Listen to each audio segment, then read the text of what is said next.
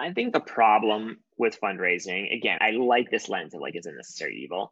If you raise too much money, you'll spend it. And if you spend it, you're going to create problems for yourself down the road. If the team gets super, super big in a way that is out of whack with the metrics you've actually achieved, you're cranking up your burn rate. You're creating this very strong dependence on this additional capital. And what really ends up happening is like, you've built a machine that wants to spend $5 million a month or whatever it is. And then you're going to eventually spend that money down. You'll find that you need to raise more money. You'll go to your investors and they'll say, listen, the business is just not in a state where we should give you more money at these terms. And so you're setting yourself up for some real pain down the road.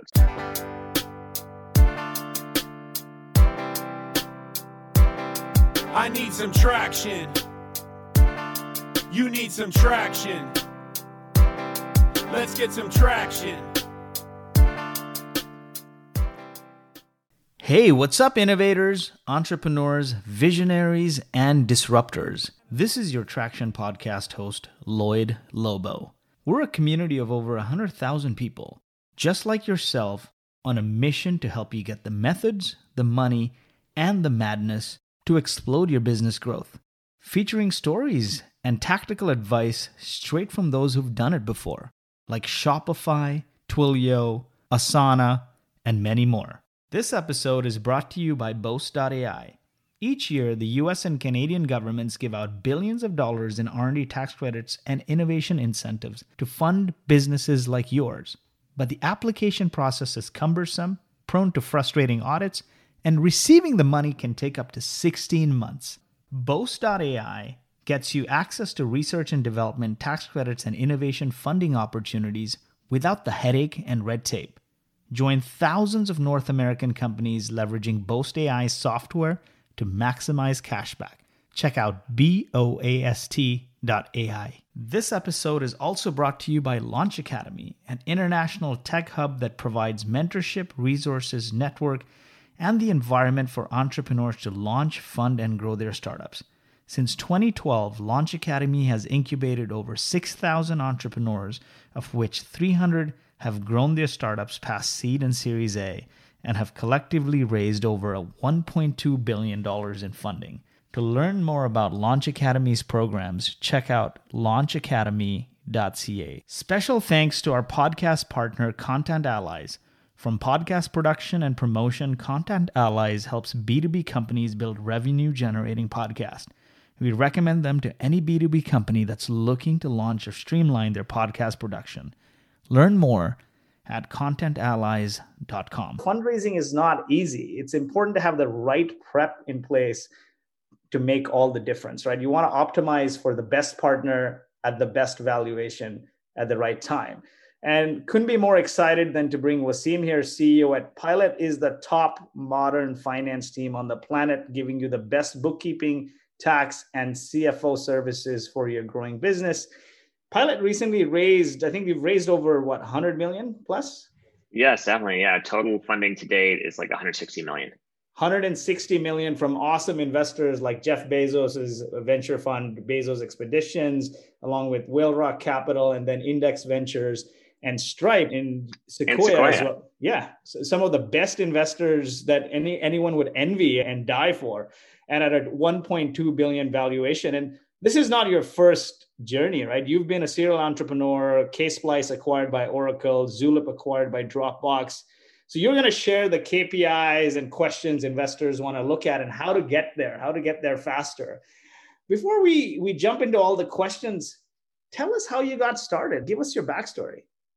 Sure. What's interesting is that the backstory for this company is so tied into the backstory between our previous companies, my co-founders, really everything. It's all very tied in, which is to say, if you think about my founding team, Jeff and Jessica and I, we all met at MIT a zillion years ago. We all said computer science. We were in the computer club together. The whole thing was extremely nerdy. And right out of school, we started a company based on my co-founder's master's thesis, this company called K-Splice, as you mentioned, which Oracle acquired. And that was really dipping our toes into the world of startups. We were all like 21, 22, starting to think out of school. We bootstrapped it, actually. We didn't raise any external funding. The way we grew the business is we sold our customers a service and then we reinvested that money in the business. And I think that really led to a sort of sense of rigor or discipline about how we operated the business. So we ran that company for about 3 years, grew at 7 figures in revenue. Oracle acquired it. We were at Oracle for a year and a day to transition over to tech and then kind of get out of there. Started another company together called Zulip. As you mentioned, it was a group chat tool for businesses. Dropbox acquired it. We were at Dropbox for about 2 years, helping run product and engineering. Left and started this company basically late 2016, early 2017. And to your question, like how did we decide to start Pilot? Well, we started Pilot because this was pain that we very viscerally had in our previous companies. Meaning when we were running CaseWest, when we were running Zulip, I wanted to focus all my time on building the product, hiring the right people, thinking about the marketing strategy, et cetera, working on sales. And yet what we found is so much of our time was spent managing tedious back office stuff, and in particular on the kind of finance and accounting. And so we said, listen, we want to build the service we wish existed at the time. And when you hire Pilot, you're paired with your dedicated account manager, full-time employee of ours, sits in our offices, does your bookkeeping, tax prep, budgeting, forecasting, all that good stuff, so that you, the startup founder, can be laser focused on actually making the business succeed. So that's a little bit about how we got here. What were some of the fundraising things you learned, I guess, not to do from CaseSplice and Zulip?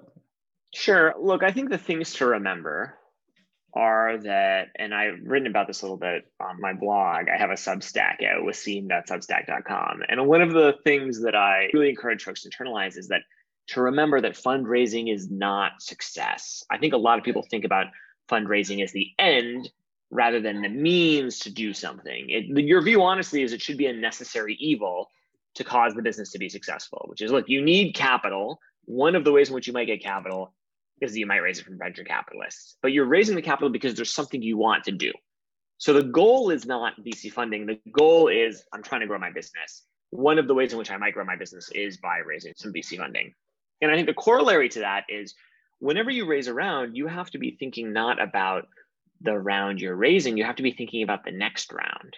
Meaning, when you take in capital from a venture capitalist, one of two things has to be true, which is you're going to use that capital and you're going to do a bunch of stuff.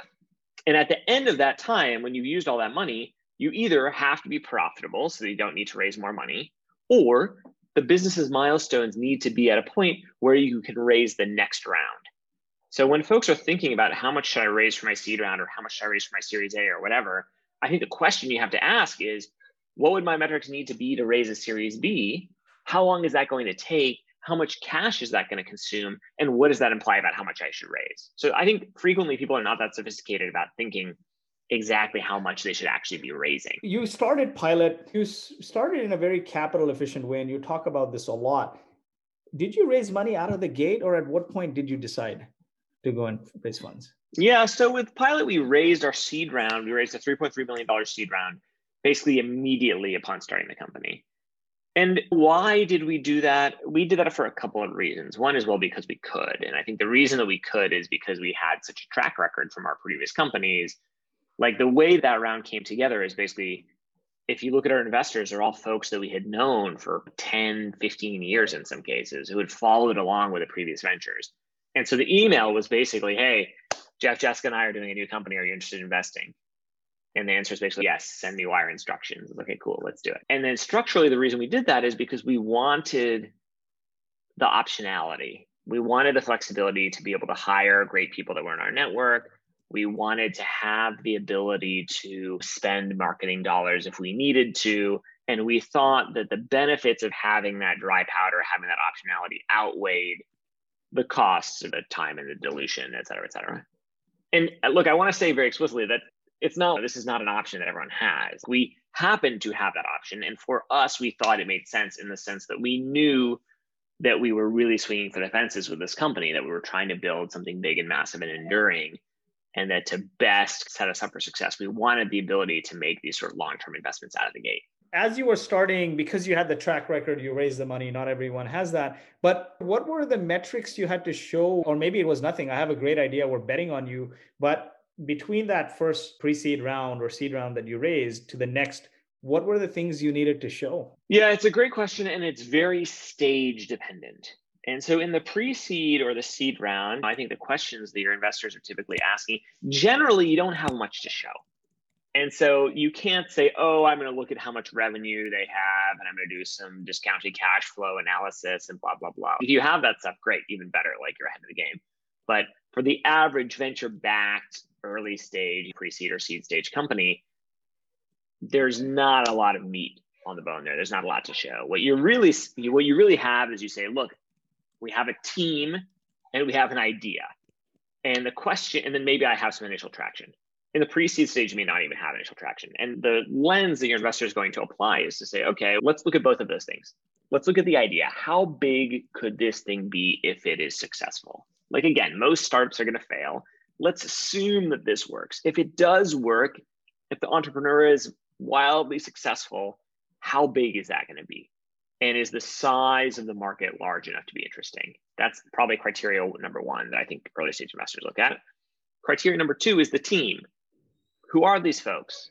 Have they worked together in the past? What is the track record that they've achieved together? Is this a backable team? What do they have to show for themselves from a team dynamics perspective? Founder drama and team risk kill many early stage companies. And then the third question is actually about the combination of these two, which is their founder idea fit? Why is this team well suited to solve this problem? And in fact, some people, I think the folks at Paraventures talk about like minimum viable team. Is this the right team to tackle this problem? What is the story for why should these folks solve this problem? Like, why will this team and idea together win? And I think at the early stages, like that is what you have to show for yourself. And that's actually why the super early stage fundraising is really hard, because it's incredibly subjective. It's, is this team good? Is this idea good? That's very hard to evaluate. In later stages, like now, let's talk about seed or maybe Series A, depending. Now it's okay, well, look, did they build the MVP? Is there that initial traction? Is there product market fit? And if there's product market fit, cool, let's go, let's invest more deeply. I think in the subsequent round, it's not now, is there product market fit? Is it working and is it scalable? And we'd start to look at things like cost of customer acquisition, lifetime value, how are the cohorts doing? If we pour more gas on this thing, are we going to be able to grow at the rates we'd like to grow? I think those are the questions at those various stages. How did you guys evaluate this has legs right now? Because you had the idea. At what point you felt like, okay, this has got product market fit right now, and let's just pour gas on the fire? So the interesting thing about our business, and this is very specific to Pilot's business, and so I don't know that this is a universally applicable or universally true rule. If you think about what we do, again, we do bookkeeping, tax prep, budgeting, forecasting for companies, mostly technology startups, actually. That's really our bread and butter, tech startups, from 2 people in a garage to full-time finance team, a couple hundred employees. For every business, the question I have is, what risks exist for the business? Is there like technical risk? Are we not sure that it's possible to build this thing and we need to kind of like de-risk that? Is there market risk? Do we not know if people really want this? Is there team risk? There are a variety of sources of risk. And one of the things you're trying to do in the early days of the business is de-risk those sources of risk. And for us, if you look at the stuff we do, well, everyone has to buy accounting. Like you have to do it at some point. And maybe you come to Pilot, or maybe you go to your accountant down the street, or maybe you DIY or whatever. But the market was very clearly a large existing market. I didn't have to convince you that, hey, you should pay your taxes. Like you already know that you need to do that. And so then the question is, fine, is Pilot going to be capable of winning in this space? Can we build an offering that people love, that they want to use, that they tell their friends about, et cetera, et cetera? And so structurally, I think our business, someone is going to win in this space, and the winner in this space it's going to be huge. The size of the opportunity is staggeringly large. And so the question, I think, for us and for our investors is, well, okay, is Pilot likely to be that? And if we can demonstrate that, yes, we think we can be, then it makes sense to raise that funding. Now, do you think it's a winner-take-all market, given how big it is globally? Accounting is probably one of the largest markets globally, and then you got the big four, and then you got the next level, and then you got the mom and pops, and then now you got a massive tech-enabled player like Pilot. Look, I think nothing is truly winner-take-all in the sense that even if you look at like AWS or at Salesforce, like Salesforce, can you even think of another CRM company besides Salesforce? Like, fine, I actually can. I can think of a few, but still, Salesforce has 20% market share. And it's by far the biggest provider in the space. Or AWS, I think the stats on AWS adoption is like 30%. It's something like that. So even the most dominant incumbent players, you're never going to get 100%. And so that's especially true, I think, in accounting, where there's a super long tail of individual hyper-specialized regional providers. However, I think one of the things that's very powerful is that there really is no one with a national or global brand. Yes, there's the big four.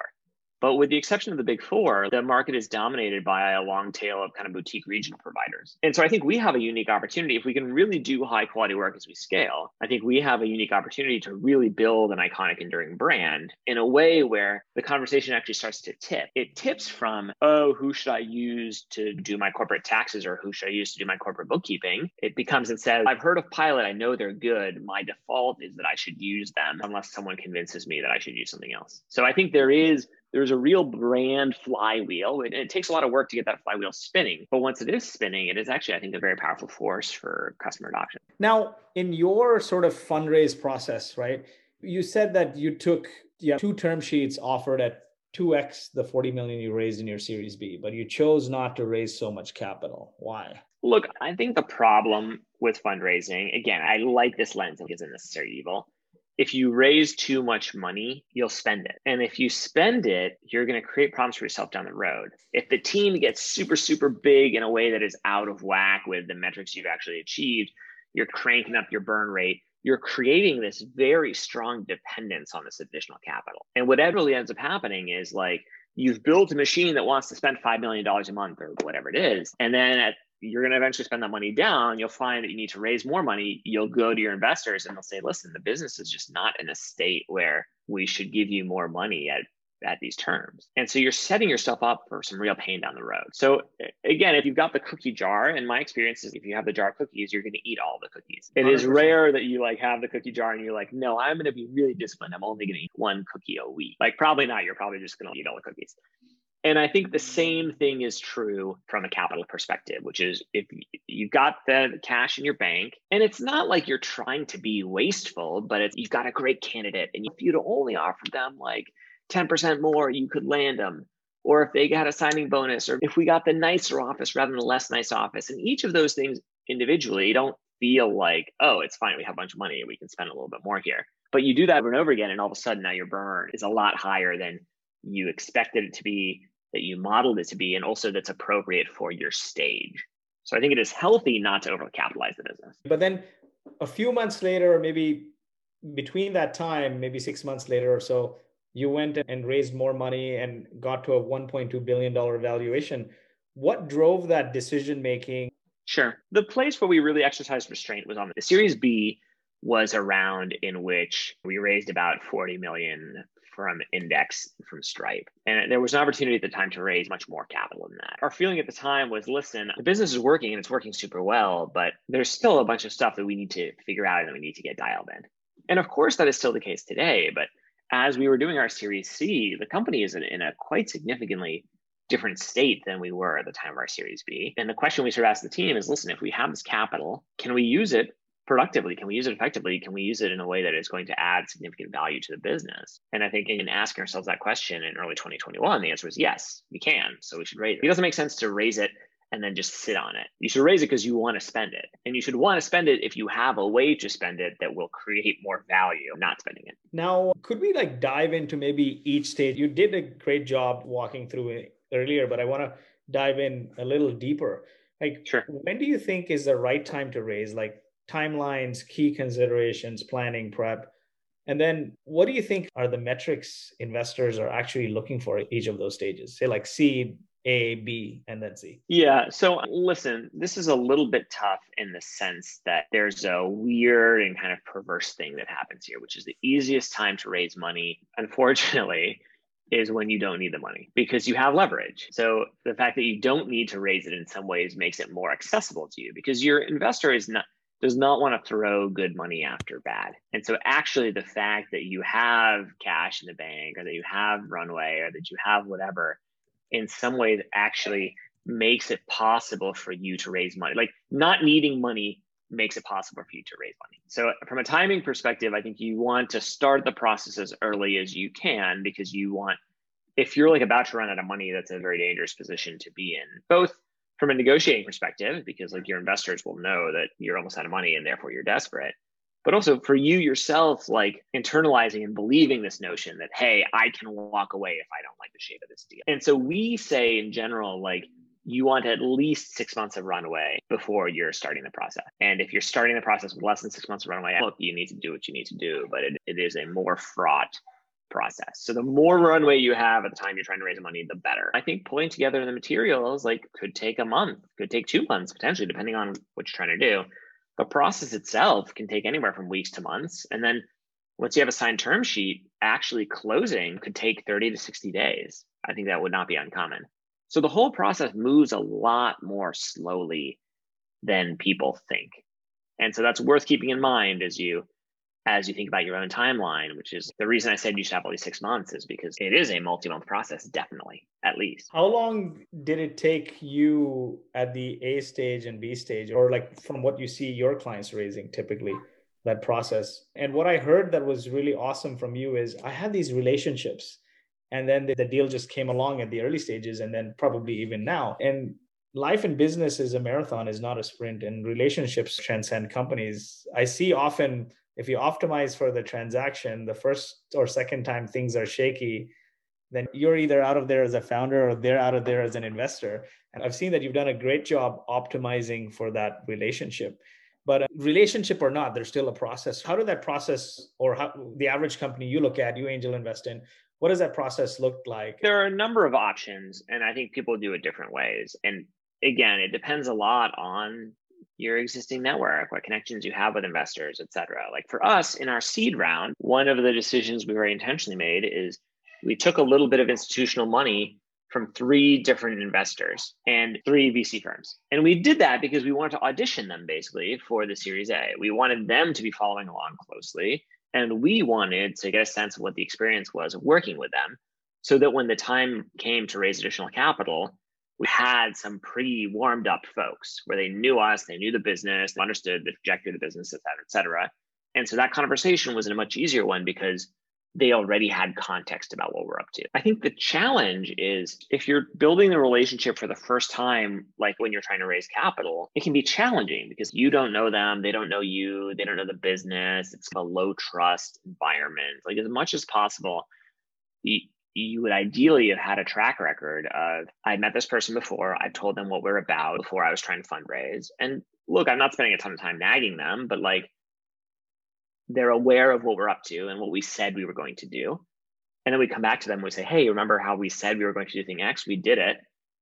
And here are the next things we're going to do. And we think to unlock that, we'd like to raise XYZ amount of capital.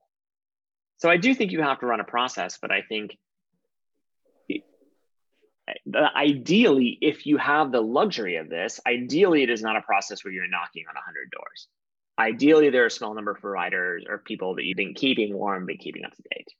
Now, sometimes you do have to run the process. Sometimes you literally do have to knock on 100 doors because you don't have the network and most people say no, and there is a real slog to it. And sometimes you have to do that, and that's fine. That's life. That's not bad. It's harder, but that doesn't mean that it can't be done. There's a key theme I drew from there along the lines of relationships and building relationships was, you said earlier on, you should always be raising in the sense when you don't need it. The best time to raise is when you don't need the money. So even if you don't need the money, reaching out even cold or proactively saying, hey, I'd love to pick your brains or get your advice on the product, given your expertise in the space, and just build a relationship and keep them updated. And hopefully things turn into something else, like basically constantly building that relationship. A lot of my relationships started from cold emails, and now they've become like lifelong relationships. What do you think are the top factors driving valuation in this market? It's hard to know. Yes, it definitely feels like there's a glut of capital. And look, the thing I think that the audience should hear when we talk about this is it is easy for people for whom it has always been easy to raise money. It's still easy for those folks. In fact, it is easier for those folks now. Yeah. For the folks who've had difficulty raising money, I'm not actually convinced that it is like easier for those folks to raise money. And so in some ways, like one of my biggest gripes about the venture capital ecosystem is that it is quite non-uniformly distributed. And I think the presence of more additional capital here hasn't actually smoothed that out or made more capital accessible to new folks. I think it probably has meant that the people who were going to be winners earlier are now winning faster, even faster, even bigger in terms of the amount of capital they're able to raise. And the reason I say that is, listen, I think the narrative of, oh, it's so easy to raise money now, just go do it, is one, I think is false. And two, is like very demoralizing, because actually this stuff is still very much like entrenched in these like old networks. And the classic VC thing that they say is, find a warm intro to me, find a founder like who will vouch for you, and then I'll take the meeting. And yeah, of course, that's best. And if you have available to you, awesome, and congratulations, like you're very fortunate. But there are lots of good businesses out there that honestly should be funded that don't have that access. And so I think constantly putting yourself out there and out there building relationships. What have you seen that's worked well in terms of building these relationships before you even need the money? Yeah, it's hard because I think you need to find a way to do it authentically, which is that no one wants to get spammed. And I think there's a dangerous and fine line between like, listen, I'm being persistent because persistence is important in like having your business succeed, and just like being annoying. And I think it's common actually for folks to be on the wrong side of that line, where they're just wasting a lot of time bugging people who like will never give them the time of day. And so how do you actually build these relationships authentically? I think it has to feel not transactional. I think you have to really believe, hey, the reason I'm trying to build this relationship with this person is because there's something I can do to help them, not because I want to put them in my Rolodex so that they later give me money. I remember the days when in-person events used to happen. At TechCrunch, there'd be like people along the stairs, founders, just like trying to see if your name tag is a VC, and then like rope you into a deck, and then there's just, get out of my way. I've seen that happen too on the extreme end of things. Gaurav asks here, how much runway do you need to keep, and what is the average time to raise between like runway? It used to be 18 months. Now it seems like everyone's raising it 3 months. So people are probably getting skewed. I think you need to have at least 6 months of runway. If you can, that's probably the minimum that I would target. In terms of how long it actually takes to raise the money start to finish, it's definitely months. Like closing a loan, like between signed term sheet and like wire transfer in the bank, it could be 30 days, it could be 60 days. 60 would be slow, 30 is probably average. I've seen faster, but it's not common. And then to get there, it's like you need to meet with the right people, and then you need to like get the partner excited, and then you need to go to the partnering meeting, and then the partnership needs to decide. That is definitely a multi-week process. At your stage, and given the clout you have and the expertise from multiple exits before, did you have to do that at like the B or a C? It goes faster, but you still have to do all the work to find a champion and to have the champion convince the partnership. Definitely. So I don't think there are any real short. Now, the thing that's nice is, again, if you've built a relationship, that process can go faster because you have already de-risked and addressed some of the stuff. And the second thing too is there, unfortunately, and it shouldn't be this way, but it is, there is real momentum and velocity to these things, where I think again, even though it probably should not work this way, there really is, oh, wow, these folks have been trying to raise for a while and can't. There must be something wrong about this business, and I just haven't figured it out yet. Or conversely, oh, there's a lot of excitement here. There's a lot of interest here. There must be something interesting here. I might not see it yet, but I should spend time with these folks. So unfortunately, there really is this little bit of FOMO to the process as well. There's the FOMO. FOMO is always there. And especially people get heated up when you don't need them. Everyone wants to be with somebody who doesn't need them. Unfortunately, yes. Yeah. In terms of content for those early conversations, decks and whatnot, people get very carried away with the pitch deck and the colors and the branding and the design. But really, what are the most crucial items in that sort of, let's call it your deck, your data room? What are the most crucial things? How do you structure that? I think it's always about storytelling, actually, and the deck matters, the visual presentation of the deck, all that stuff does matter, but it matters in service of telling a good story. Meaning if the story is not good, it doesn't matter how pretty the deck is. And so this is really a narrative about, look, again, what is the size? Why are we doing this company? What problem are we solving? Why now? Why is this the team to do it? What does the world look like when we've succeeded? What is the size of the market? You're really telling a story about, look, the world is currently this way, and here's why that's bad. We exist. Here's what we do. The world is going to look this way, and how amazing and how much better will it be when that's the case? And look at how much value is being created here, or spend is being spent here, et cetera. And here's why we're the team to do it. Broadly, like, people love stories, and you're really telling a story about how the world will be different because you exist. Now, when you look at that, part of that is also the data then to back it up. And you guys look at the guts and books of thousands of companies. You said a lot of them are tech companies. How do you advise them to take care of their data and the financial cleanliness as a part of this process? Like, what do they need to have Yeah. in place? Look, I think the later stage it gets, the more critical it is. On the early stages, some investors will demand it and some investors won't. And we have a whole practice area at Pilot called CFO Services, where we can help you with budgeting and forecasting. And even we have a fundraising support option as well, where we can really help you tell the story. But pre-seed or seed round, the foundational metrics people are going to ask about is like, how big is the total addressable market? What is the initial customer traction? Are there contracts in the pipeline? What does that look like? How much of the total addressable market have you served? What does your customer growth look like? What are your revenue drivers? That's probably more seed stage. I think the Series A, probably what folks are going to be asking about is what are gross margins? What does the cohort analysis look like for customers that have been a customer? What does net expansion or net retention look like? At the next stage, I think it's really about sales efficiency. It's about LTV to CAC. It's about how much organic growth there is. And then in the later stages, it really is free cash flow, that kind of stuff. And then in terms of your CF service and the fundraising service that you have particularly, can people just engage with Pilot to start with that fundraising support, or how does it work? Yeah. And I think inevitably what you'll find is that part of telling the story is making sure the financials are clean, and you can engage us to do that stuff. But yes, that is available as a standalone option. And folks, we're going to drop the link to Pilot here, pilot.com, and just refer Boast AI, and they'll treat you really well. That's the best domain. How did you get that domain? Whole process. We paid a lot of money for it, but you also have to work backwards, meaning the way to do this is not to fall in love with the name and then try to buy the .com. It's actually to say, what .coms do we like? Let's make a list. For us, it was like English word that was spellable, pronounceable, not too long, has a good connotation. And we made a list of 20 or 100 or 500 or whatever. And then we winnowed them down. Which ones are not obviously in use? If there's some real company that's using it actually using it as their website, you're never going to get it. So you winnow it down to say, fine, this is the set of names we could potentially get. We try to get prices for each of them. We actually worked with a domain broker to help us do this. And then we said, okay, fine, we can buy Pilot for this price. Let's buy it. And then we're going to name the company Pilot. So it really is, you're working backwards from the .com you can get, as opposed to falling in love with a particular name. That's what we tried to fall in love with Boost. We couldn't buy the domain, then we went with Boast. But I think we should have followed your strategy back then.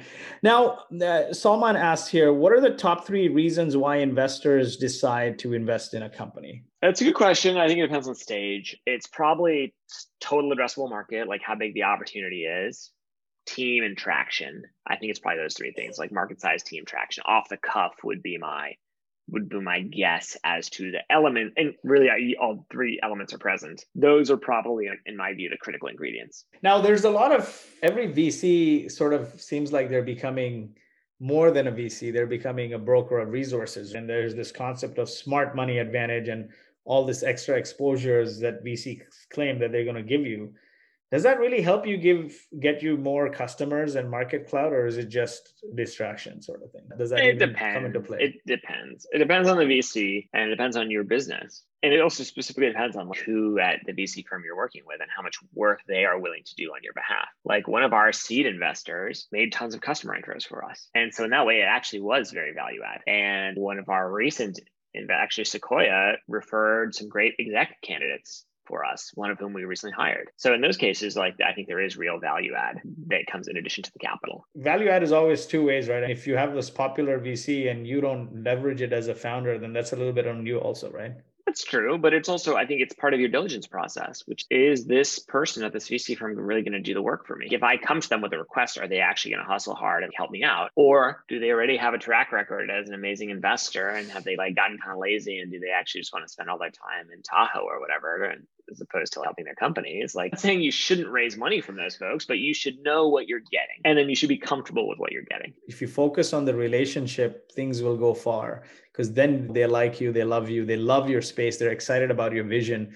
It's better, I guess it's better to marry somebody that loves you more than you love them. Look, you want them to have a strong commitment and conviction in the team, in the opportunity, and in a willingness to do the work. Because look, and you all know, this is a hard and lonely job, and you need as much help as you can get. And so if you are looking for partners to bring on board on that journey, why would you not optimize for someone who's actually going to be able to help out? For seed capital raise, if you're getting monthly revenue in the few $1,000s and growing like 10, 20% month over month, Does this suffice to show seed investment traction? It's not that simple, unfortunately, in the sense that there is no right answer to your question. For some investors, the answer will be yes. For some investors, the answer will be no. Like off the cuff, the questions I would ask are like, again, how big is the market? If your company is phenomenally successful, how big could it be? Where are you currently playing? What is the character of this revenue? Is it actually like real software revenue or is it services revenue? How happy are those customers? What does expansion look like with those customers? What is the growth rate? And those are all questions that investors may ask. They may also not. So unfortunately, there is no one answer for yes, this is definitely a VC fundable company. That's why the story matters so much. There's all of these ingredients have to be present. Or in some cases, we may be so excited about the size of the market and the team that we don't care at all about traction because we know that it will follow. Well, in some cases, the traction may be hitting you in the face, but there's something I don't like about this total addressable market or the market dynamics or whatever that will prevent it from being successful. Unfortunately, this stuff is more of an art than a science, and different investors behave differently. Now, Saeed asked here, does the market see you in binary terms as VC funded or bootstrap? VC funded meaning IPO or exit, or like you're bootstrap, capital efficient, you're a lifestyle business, or is that like, how do you view that? What is the market here? Do we mean other investors? Yeah, pretty much. Actually, probably yes. And I think there is a way to bridge that gap. I should ask you this question, which is I think there is a way to change the narrative from, okay, we bootstrapped for a long time and now we're going to raise some venture money. But I think it is not common. I don't know. What are your thoughts on that question? Yeah, because we bootstrapped for a while, but the previous company I was at was funded by Bessemer and Salesforce, and we raised $6 million out of the gate. It was incubated by Bessemer. They actually put the founding team together, and it failed. And it was in this AI for sales space. The issue there was that experience freaked me out, and I'm like, we got to bootstrap. I think we stretched the bootstrap too long. Maybe we should have raised a year or so ago. Who knows? You never know. But I think the narrative there always was it's a large market, large TAM. We have the expertise to execute on that. And then look at all this great traction we're getting.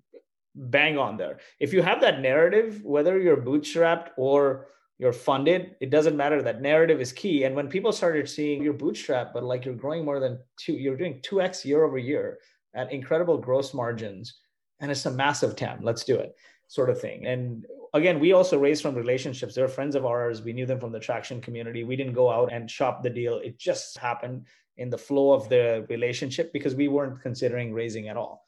Now, right. The next round will be more deliberate, which ties to this next question from Salman here is, what is an ideal dilution at each stage? How should founders think about dilution? Okay, first of all, let's talk about this a little bit.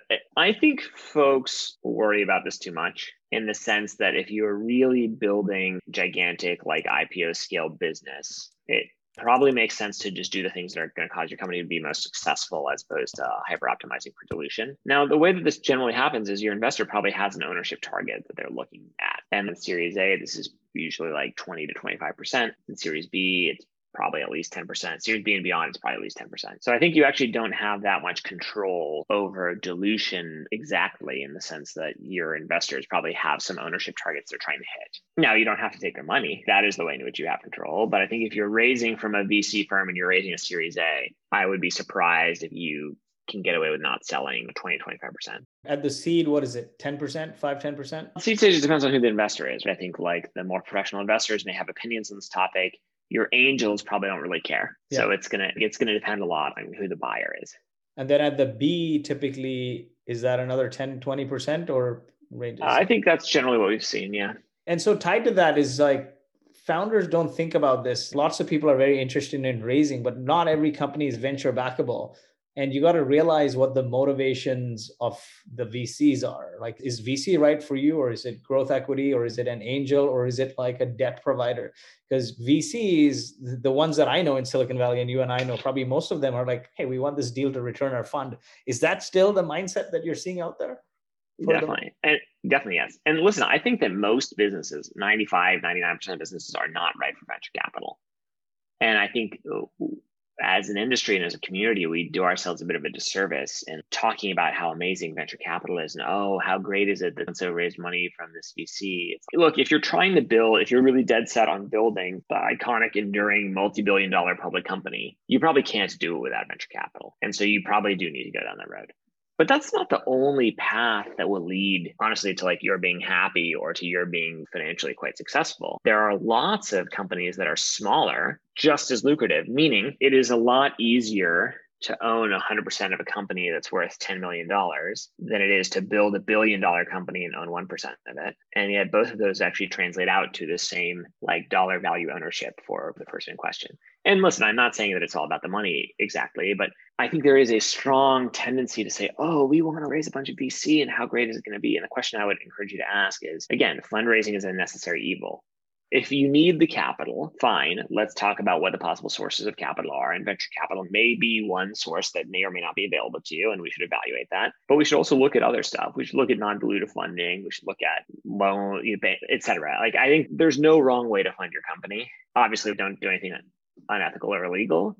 But I think like barring that, I don't think there's any magic to those venture dollars specifically. And TechCrunch and VentureBeat and all the great, fantastic media, which we all love, have created power imbalance towards VCs and it created this mindset where if you're building a technology company, you should go and raise money. I know tons of SaaS founders or just technology founders in general. It may be like an email copy, like a MailChimp copy. Oh. And they have customers and they're making millions of dollars. I think ultimately you have to ask is like, how long do you want to run the company? Is there a version of the company you don't want to work for? And how much money do you want in your bank account? Unfortunately, I'd only been a part of venture-backed failures before. Like Speakeasy was a failure. I did Automat, which was like Intercom in 2013-14, built on top of Zendesk. I didn't even know Intercom existed, but that failed. And so I looked around my family and I'm like, I'm not getting any younger. My family is literally turning collateral damage to my entrepreneurial ventures. So I better make some money here. And sometimes those things also end up being consideration. Unfortunately, age catches up to you sometimes. And you start being real with yourself that, hey, am I constantly going to be relying on my spouse for money or venture dollars? So not all companies are fundable. Now, you've raised this money. Who are the first? You mentioned that Sequoia is very beneficial in putting key folks in front of you, helping you with recruit customers, other investors, clients, and whatnot. How do you look at building the exec team from, say, your Series A through Series C? Now, you have two other founders who are amazing, like Jessica, your CTO, and Jeff, your COO, but not everyone starts there. So how do you think of building that exec team? Who are the key people you bring on from Series A to C? But it's hard because I think what you're really looking for in any exec hire, ideally, is someone who's seen the movie before. Because what it means is that you're getting a lot for free. They've seen that stage. They've scaled from point A to point B. I would encourage you to basically be very clear about what your objectives are for success. Like I'm trying to, let's say, for example, that we're trying to hire a VP of sales. The question I would ask is, okay, what are the objectives for the VP of sales? If we triple revenue in 2021 and we triple revenue again in 2022 or whatever it is, that will be success. So fine, we want someone who has grown a business from X million to Y million, where the sales motion is broadly similar to our sales motion. Like you want to figure out what the parameters are, what the spec is, of what you need done, what is the job you're trying to solve for. And then as much as possible, you want to bring on board someone who you think is well positioned to do that, either because they've done it before or they've been the number two at a place where that thing was done and so they've had a chance to see it. I think your best executive hires are ones that allow you, it's not that you're not going to think about those things, but allow you to really kind of focus your mind share in other places of the business because you know that these particular pieces are being capably stewarded by someone really seasoned. And in your case now, you're nearing 200 people or more than 200 people. Fairly distributed team, right? San Francisco and then in Nashville, Yeah, Nashville, Tennessee. And how do you make sure everyone is aligned on your vision and values when you're not in the room? It's super hard. It's super hard. And I don't know that we do this particularly well, but I think it requires you to over communicate. I think you, the CEO or the founder, are telling the story every single day. And so you're very familiar with the story, but your employees probably aren't. And so it's to remember, actually, you spend a lot of time thinking about this, but they don't. So being very intentional about explicitly articulating, look, this is what we're about as a company. This is what we're trying to do. These are the objectives, and just reinforcing this point. And then would you consider yourself an introvert or an extrovert kind of rock star CEO? Because we both are engineers and I had to learn that muscle function of speaking a lot. But would you consider yourself like, hey, the bouncing off the walls rock star CEO, or more introvert and I had to learn this kind of thing? I think when we started our first company, I probably did feel like that kind of very inwardly focused. I think the thing that sort of really helped me build the muscles actually was doing sales at the company, which is in all three of our companies. I was very heavily involved in the sales process. And sales is about, first of all, it's about listening, and it's about really making sure you understand the person's problem and then talking about how your thing can actually get them what they need, can actually solve their problem. And so I think just so many reps at basically talking to strangers really helped me like unlock that capability for myself. And everything is selling, and you're selling to investors, convincing employees, partners, even the press. So I think one of the best advice I heard here is learn to sell as a founder. Definitely. Yes. Sell your vision, sell your dream. I asked Jeff Lawson this question, one of the most inspiring CEOs I've met. And when I first met him in 2014, he was not, or 2013, he wasn't as he is today, but today he's one of the best speakers. And he just said the same thing: sell and be out there and practice, keep doing this. Like your town halls will get bigger. And then he recommended a book. He said, read Made to Stick, so that you're not rambling on as an engineer. Last couple of questions here. Now you have a rock star team as a CEO. You've got the execs, you've got the ICs. What does the founder CEO focus on when you have a team like that in place? What do you do at Series C? Yeah, there's a great blog post actually written by some of the folks at YC about this called like the second job of the startup CEO. If you think about the early days of the company, your job is build the thing. It's like make the thing work. And your second job now is not continue to build the thing. It's actually you're building the machine capable of building the thing, which is your job now is like the care and maintenance of the company, hiring the right people, making sure that they're set up to be successful, unblocking things. If folks are not performing in the ways you'd like them to, debug why and fix it or manage them out. Like it's just, your job is really tending to the company and making it possible for the company to do the work you'd like to do. If I'm writing a line of code right now, or that's probably indicative that we haven't been doing something right. I should be like, if I'm on the critical path of anything happening, that's a bad thing. It means we're not going to move as fast as we want to move. It means we're not going to make decisions as intelligently as we could be making them. My job is get the right folks here and set them up to be successful and then get out of their way a little bit. So that being said, it just seems like you're editing now, or you're like saying, okay, move left 2 inches, move forward 1 inch, that sort of thing, versus you're writing. And if you're writing for any department, that means that there's something terribly wrong. And what are then your biggest worries and your biggest KPIs as a CEO, or companies that then get past the Series A stage to Series C? Yeah, for us, let's talk about the second question first. The KPIs that we think about are revenue, gross margin, net expansion, NPS, and cash burn. And those really sum up the health of the business, which is, are we growing?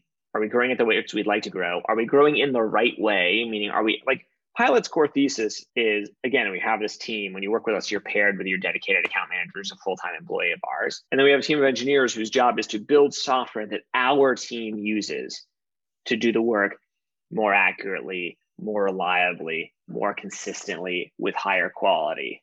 And like, how does that manifest? Actually, if the computer is doing more of the things the computer should be doing, like that is manifested in margin. So I care about revenue, I care about margin, I care about net expansion, because net expansion is just about the customers like what we're doing. Are they voting with their dollars? If they like what they're doing and they grow with us, that means we're building something that's useful and good for them. If they don't, that's bad, and that will be reflected in that. NPS, for the same reason, is like, are our customers enthusiastic promoters of what we've built?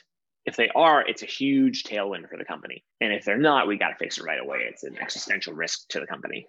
And the cash burn, like, again, your two jobs as the CEO are like, don't let the company run out of money and attract and retain the best talent and set them up for success. And the cash needs to be a thing you look at, because it is the thing that governs whether your business will continue to exist. And then your worries as a CEO are probably all tied to that, or? Basically, yeah. It's like, how are we tracking on each of these and why? In other words, the why matters, because it is possible that you're behind on a given thing and you're like, fine, I understand why. It's okay. It's not a concern. Or you may even be ahead on a thing, but you know that it's going to catch up with you in some way. You look at those metrics like on a weekly or daily, or how do you look at it for your business? I'm probably particularly close on the sales and marketing side of things. So I'm looking at our revenue all the time. Jessica is much closer on the margin side of things, and Jessica's looking at margin all the time, though I might look at margin at least once a month, for example. No, and then outside of that, what else worries you as a CEO, and how do you prep for it? Honestly, I don't know that I worry about that much besides those things, in the sense that I'm not selling here. I genuinely believe this, which is we're targeting a huge problem that every business owner in the world has. We're doing a thing that no one else does in a way that no one else does it. And if we can actually get this out into the world, it like will be incredibly successful and transformative. And you've got partners who believe in that. We have all the raw ingredients. We have the capital, we have the team, we have the, like, for us, I really think of it as it's ours to lose. And so actually the things I worry about are execution risk things, which is, are we actually doing the right things to succeed in the ways we'd like to succeed? So as you look back on this great journey you've had, lots of learnings, successes, failures, tears, blood, and money, what do you wish you did more of? And what do you wish you did less of? Could be personal, professional, getting to here. Yeah. And again, I'm going to plug my own little Substack here. I do write about some of this stuff on a every other week basis.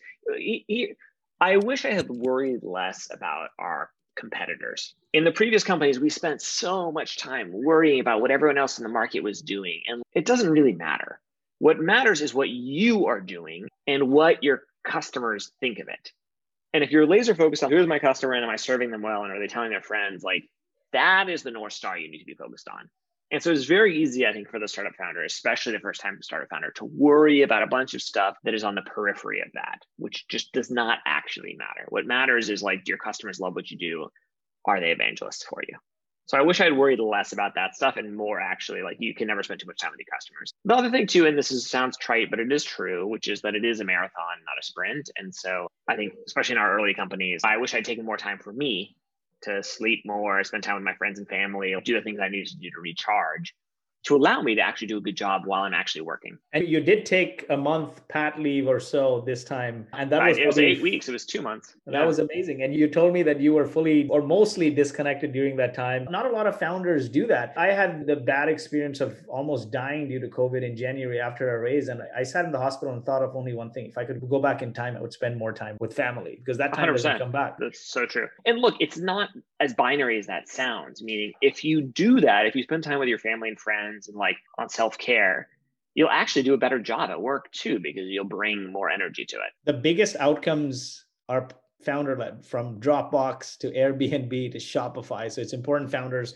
take care of themselves so they can perform well in the business. Folks, subscribe to Waseem's Substack, waseem.substack.com. We dropped the link here. Also, check out pilot.com and let them know that you were referred by Boast. Waseem, thanks so much. Thanks for being a friend. Great partner. Thank you for listening, and we hope you enjoyed this week's episode of the Traction Podcast. If you enjoyed the show, please leave us a 5-star review. And you can find more information and all the resources mentioned in today's episode at boast.ai. That's BOAST.ai/blog.